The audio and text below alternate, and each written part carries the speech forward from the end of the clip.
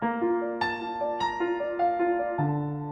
for our devotion for our chapel this morning is entitled Little Can Do Great Things. Little can do great things. This is in line with what Pastor White mentioned of not despising small things. How many of you remember that? Still remember? Okay, good. So this is in line with that. So let's read, if you have your Bibles, Luke chapter 13, verses 18 to 21. A very familiar passage. Luke 13, verses 18 to 21. And we will read this passage all together. 18, begin. Then said he unto, What kingdom of God like? And whereunto shall I resemble it? It is like a grain of mustard seed, which a man took and cast into a garden, and it grew, and it waxed a great tree, and the fowl of the air lodged in the branches of it.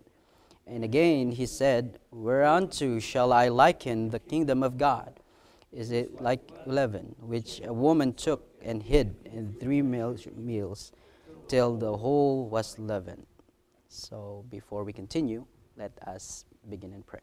Heavenly Father, we thank you for the time that you gave to us. We thank you for this good fellowship, and that we gather around here and sing praises into your name. And also, Lord, we thank you for the privilege that we can listen to your word, and we ask, dear Father, that you would give us understanding and help us, Lord, to see you as we continue to serve you day by day.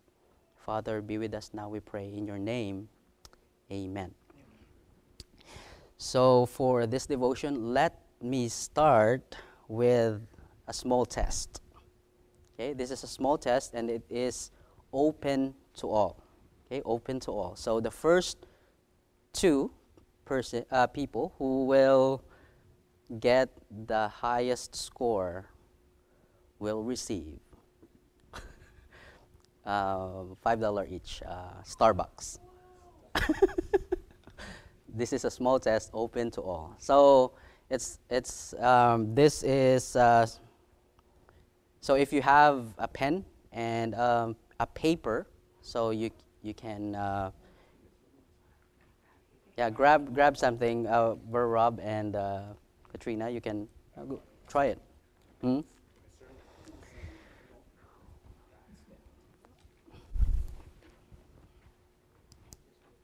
No pen? Who has extra pen?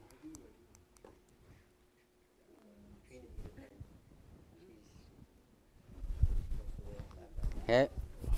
$5 Starbucks. Starbucks. Paper. Katrina needs paper. Okay, good. This is actually a general info. Okay. So I divided this small test into 2 parts. So let's do 4 questions on first part, and the second part has a 4 question also.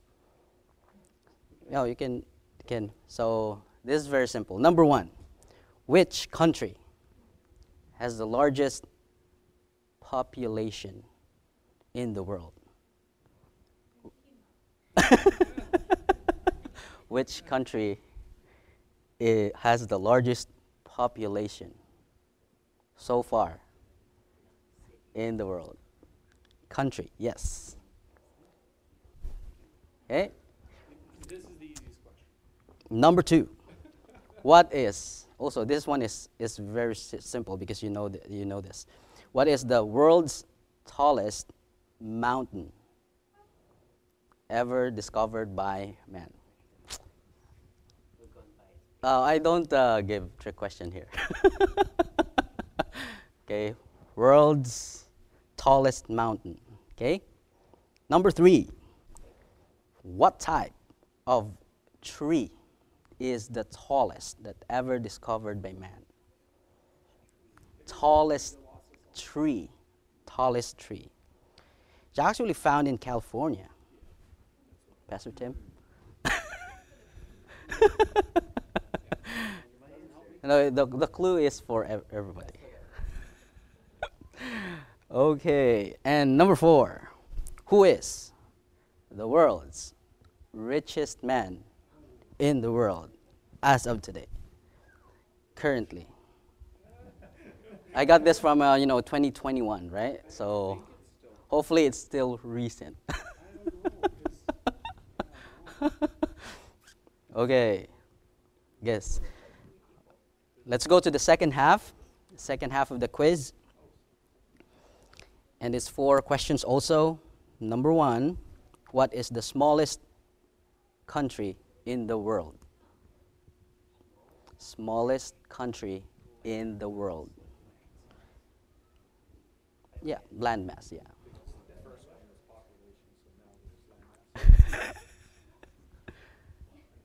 In I will, because the answer here is square kilometers. Yeah.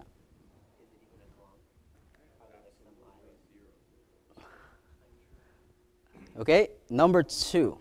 Number 2, what is the least populated city in Canada? Yes, in Canada. Yeah, you can guess whatsoever. Least populated city in Canada. I'll give you a hint. It's in Quebec.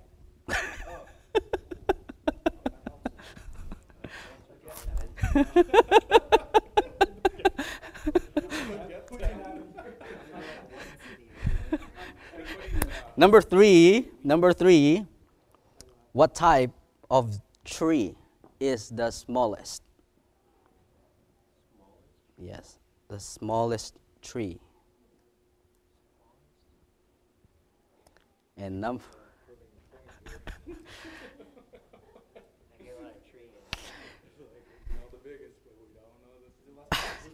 4. Pastor Steve is getting ahead of me. Number 4, what is the smallest mountain range in the world?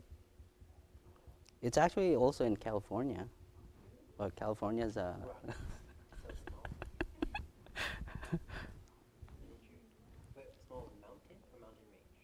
mountain range. Okay, so first question on the verse there, very obvious, largest population, China. Currently it's around 1.4 billion. 1.4 billion. It's actually 1.444. Tallest mountain, Mount Everest. Of course, Mount Everest. Number 3, what's the tallest? Redwood. Redwood, found in California. Redwood is actually 379.7 feet tall. So,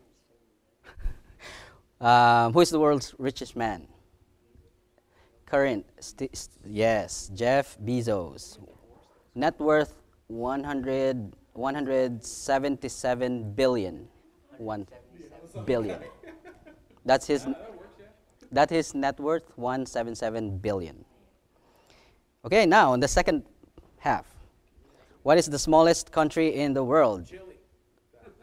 Vatican City. Okay, Vatican City. It is. That's a trick question. I think it was Monaco was my second guess. Yeah, that's also my, actually, that when I searched this, my thought is something like that, around in the middle of either in France, something. But this one shows up, 0.5 square kilometers, not even in the 1 kilometer. So it's not a country. It's considered a country, yeah. Maybe I should make a country and call it. Number 2, what is the least populated city in Canada? Well, it's French, so it's hard for me. Pastor Devian, it only has 6,029 people. It's Félix de Valois, du Valois, something like that. Yeah, it's a saint, right? How do you pronounce saint in yeah, Saint Felix de Valois city? Porcupine Plain, I searched it also. It's part of a yeah, something like that. Yeah, he's part of, yeah.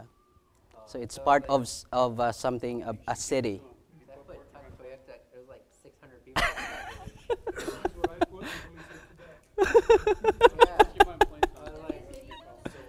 I don't know, silly, city, village. Yeah. Is there a difference, I guess? There's a mayor of Yeah. a village. Oh. Oh, number 3, what type of tree is the smallest? They name it dwarf willow. Bonsai is bigger actually. This one, dwarf willow, is 5 centimeter long. That's it's a tree. Yeah. Yeah.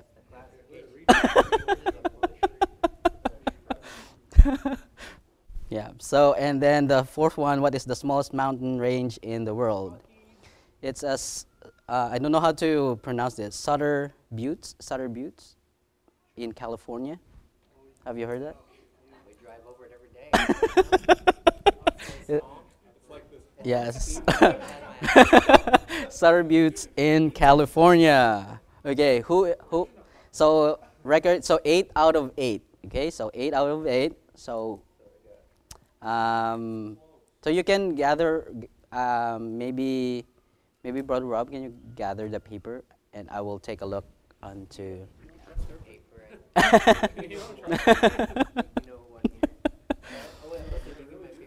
No, because Pastor Devian kind of mentioned mentioned the point here. So the question would be, in which part of the test, the first and second, you didn't do well? You can't write on it now, Pastor. Second, right? So I think all of us. I did this small test also, and most of my correct answer is in the first part. I didn't have any correct answer in the second part. Well, the point of this is that, people tend to recognize, respect, remember those things in life which are the largest, most grandiose, and spectacular, while we tend to give little thought to the small and seeming like insignificant. Right? It's because they are insignificant, really, for us. Most of the time, in the people's perspective, and I think this is also the perspective or thinking of the world, we have this mentality that bigger is always better. Bigger is always better. But the question is bigger always better? If we look on the scripture's perspective, or in the in the realm of, yes, probably we can say yes in some ways. But my question, that's why I asked the question, is bigger always better? So, of course, obviously, especially in the passage that we have, we can answer no. Especially when it comes to spiritual things. So in the passage that we have read, we can draw some principles that from Jesus' parables here, and I think these principles will help us on our thinking about bigger being better in the spiritual things of, especially in God's work. There are things that God wants us to grow. There are passages in the scripture that God wants us to do more for Him, to be fruitful, to grow. But there are also instances, and we have to, don't we should not neglect the principle and the truth that bigger is not always better. We don't have the time to explain the context of this passage, but what I just did is we just take it as in the principle and draw conclusion and something a principle that we can live when we see how we see things, especially in the ministry and serving God. We tend to believe that more people, more money, bigger ministries and buildings, more programs and greater talents will result in a greater effectiveness at God's work. And we often think that God is doing more and can do more where there is something going on that looks grand and marvelous. When we look on other churches that has big buildings and people, and they have thousands of people, and then say, God must be in there. And then we now tend to look, if we are in a smaller scale and smaller building, we tend to look now, well, probably not, God is not doing well here. Right? That's the mentality. At the same time, we tend to think the opposite about smaller things. We act though God is not working or could not work those smaller churches and ministries, or maybe lesser talents or fewer programs, right? And that is the danger there. And thinking that God must not be on that church or on that, ministry. So these types of thinking affects our attitude towards ministry, right? Our zeal, confidence, our evaluation, our commitment and expectations are often based on size and significance. Therefore, it is vital that we understand and accept by faith the message of these two parables that we will look into. And I think the main point that Jesus wanted to make here is that God empowers little things to do great things. God empowers little things to do great things. I can relate into this because many years the concept of bigger is always better is my natural concept of God's ministry. And I was reminded of these verses and the passage that faith, also a passage like faith like a mustard seed that God can use. When we have faith like a mustard seed, we can command into the mountain, and the mountain can be moved. And so something like that in a principle. So in verse 18, it says there that Jesus asked, "Unto what is the kingdom of God like? And whereunto shall I resemble it?" Well, the expression of the kingdom of God, many of you are teachers here, but it is a broad concept, right?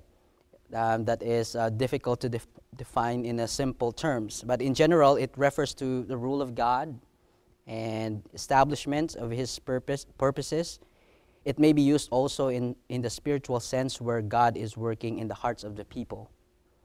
Or sometimes cases, it is the expression refers to the physical kingdom that God will establish in the end times. And we are talking about millennial reign. So the answer is that God uses small, insignificant things, but with great and far-reaching results. And you can really see it here, that the grain of mustard seed, which a man took and cast into his garden, and it grew and waxed a great tree, and the fowls of the air lodged in the branches of it. So in verse 19, you can see it there. Mustard seed, which produces leaves from which mustard is derived, was known for its minuteness. It is very, very small, right? So if you actually kind of make a mustard, it will take 20,000 mustard seeds to create an ounce of mustard. Because of its size, the mustard seed was used proverbially for anything that was small and insignificant. Like something there's people would, if you are, think you're thinking stupid, people would call you have a brain like a mustard seed, something like that. So it's also used in derogatory way. There is also a second characteristic of mustard seed, and that is very important in comparison to its smallness.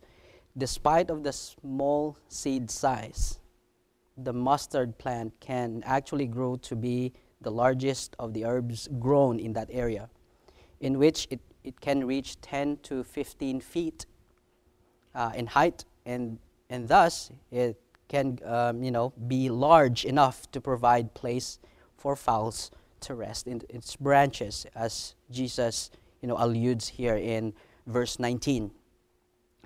So some people think that the birds are allegorical, and it represents something, but I believe that they just emphasize the large size of the tree. Now, the point of the comparison here is that success doesn't depend always on size, because God, again, the principle here, God empowers little things to do great things. Just like God can bring the significant tree out of an insignificant seed, He can do the same with you and me. And I believe that He can do the same with our Bible college. He can do the same. I totally believe into that. We may not be a large college, Bible college. We may not be most talented or educated people. We may not be lots of money to work with. We may not have a lot of people that the world sees as influential and very important, VIPs. Nevertheless, we can be encouraged because, again, God empowers little things to do great things. Now, in verse 20 and 21, Jesus told another parable here to make the same point. He asked a similar question and said, "Whereunto shall I liken the kingdom of God?" And Jesus said, "It is like leaven." Okay, it is like leaven. Leaven is sometimes used in the Bible as symbolic, right, of sin. But in this case, it is used as a positive manner to show how God works mightily through small things. In that era, when women made bread, which was every day, since bread is their common, food, the woman would have to use leaven to make it, rice or puff. Okay, that's the reason of it. So now the leaven used then wasn't like the dry yeast that we use today, right? But rather, it is a very small lump of dough taken from the previous day making of previous days of bread, right? So she will take a small portion of a lump of dough from that bread, and will, of course, put it in the new batch. So she would take the lump of the dough and knead it into the new flour mixture, and eventually that yeast or would permeate and influence the entire batch of flour or mixture. So the most important aspect of this parable in 20 to 21 is the amount of flour in which the small amount of leaven was mixed. Now the Bible says that the woman made 3 measures of meal, which is somewhere 25 ounces, pounds of flour, 25 pounds of flour. So it's a good large amount of flour compared to the very small portion of dough that will that's stuck into that bread. And I assume that every woman that day knew that even a small lump of leaven or yeast could leaven a large amount of flour. So they knew that during the time. So you see, even though it was a small amount, it would also be significant in its influence. And again, success doesn't depend on size.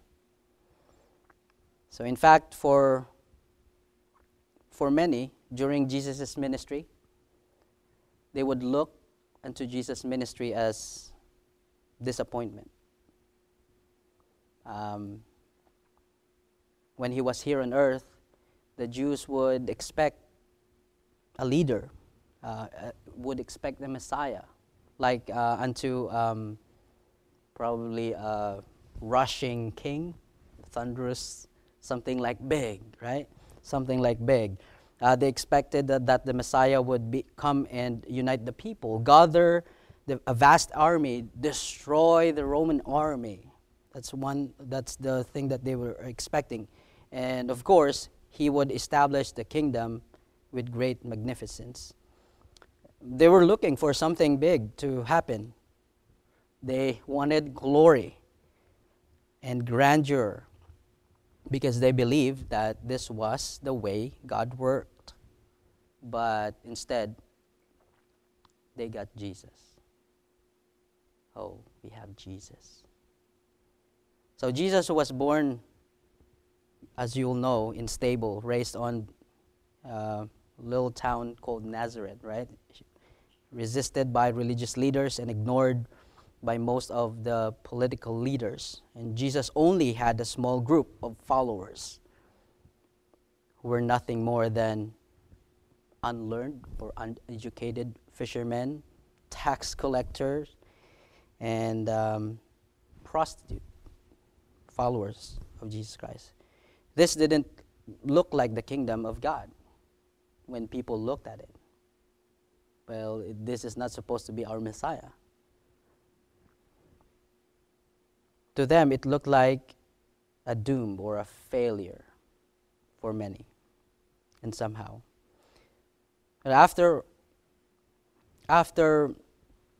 all, nobody wants to be part of that something small, insignificant, because that means it is not successful. God couldn't be in it because bigger is better, right? That's what the world thinks. Jesus wanted to correct this, wrong understanding when it comes to his ministry.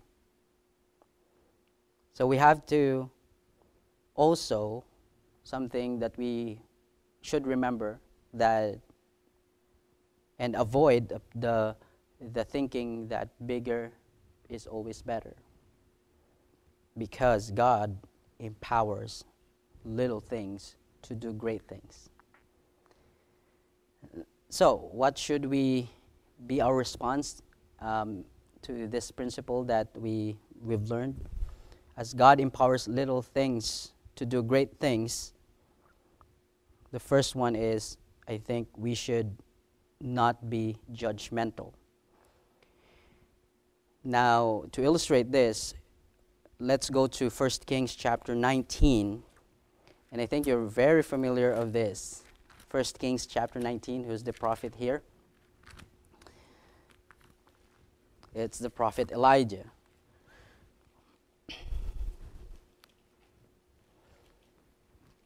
Now, I'll be reading verses 10 to 13.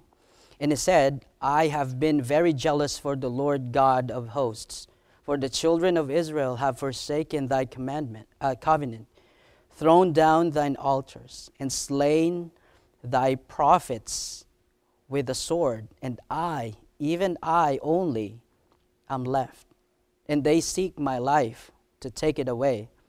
And he said, Go forth and stand upon the mount before the Lord. And behold, the Lord passed by, and a great and strong wind rent the mountains and brake in pieces the rocks before the Lord. But the Lord was not in the wind. And after the wind, an earthquake. But the Lord was not in the earthquake. And after the earthquake, a fire. But the Lord was not in the fire. And after the fire, a still small voice. Now here, Elijah was discouraged and ready to quit, right?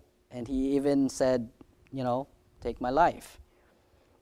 Quit because from his point of view, nothing of significance had come from his ministry. He was looking for the mighty moving of God, but he didn't see it because he was only looking for big things, such as many people today. Now, Elijah judged his ministry wrongly because he judged it based upon the size and significance. And that's the message today. And if we hold this philosophy that bigger is better, we would always looking for God in an extraordinary. However, we miss His working mightily through small things. We miss that still small voice. And we will also judge other ministries of men's, other ministries, and put it in a situation wherein we would look at it in man's criteria rather than God's perspective or criteria.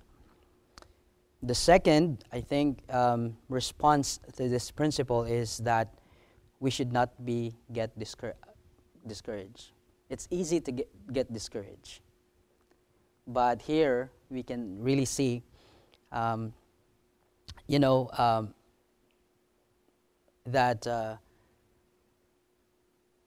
God empowers little things to do great things. A Christian often either abandon or gives less than 100% to a ministry because they don't see it as a successful, or believe that God would work mightily through something that is small or insignificant.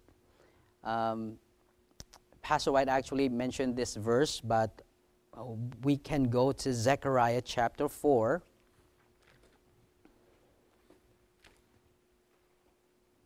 But to prove this point, or to give that our point of verse, Zechariah chapter 4. Okay, verses 6 to 10. Then he answered and spake unto me, saying, This is the word of the Lord unto Zerubbabel, saying, Not by might nor by power, but by my Spirit, saith the Lord of hosts. Who art thou, O great mountain? Before Zerubbabel thou shalt become a plain, and he shall bring forth the headstone thereof with shouting, crying, Grace, grace unto it. Moreover, the word of the Lord came unto me, saying, The hands of Zerubbabel had laid the foundation of this house. His hands shall also finish it. And thou shalt know that the Lord of hosts hath sent me unto you. For who hath despised the day of small things? For they shall rejoice, and shall see the plummet in the hand of Zerubbabel with those 7 They are the eyes of the Lord, which run to and fro through the whole earth. Now, this was a mistake of the people of Israel, and even Zerubbabel, their leader, made when the story. They rebuilt the temple in the Old Testament. The Israelites returned to the land and they began to rebuild it, but eventually quit because they get discouraged. Why? Because they are so small, insignificant during that time, and the way they would look the temple, they had to, there's like this comparison with Solomon's temple back then. So that's what happened to them. But we have to remind ourselves that, we should not be discouraged when situation is seemingly like insignificant or small. But we should, be encouraged in the word of the Lord. In closing, we are not a people of great numbers. Our Bible college is not large compared to many Bible colleges, but we have a great God.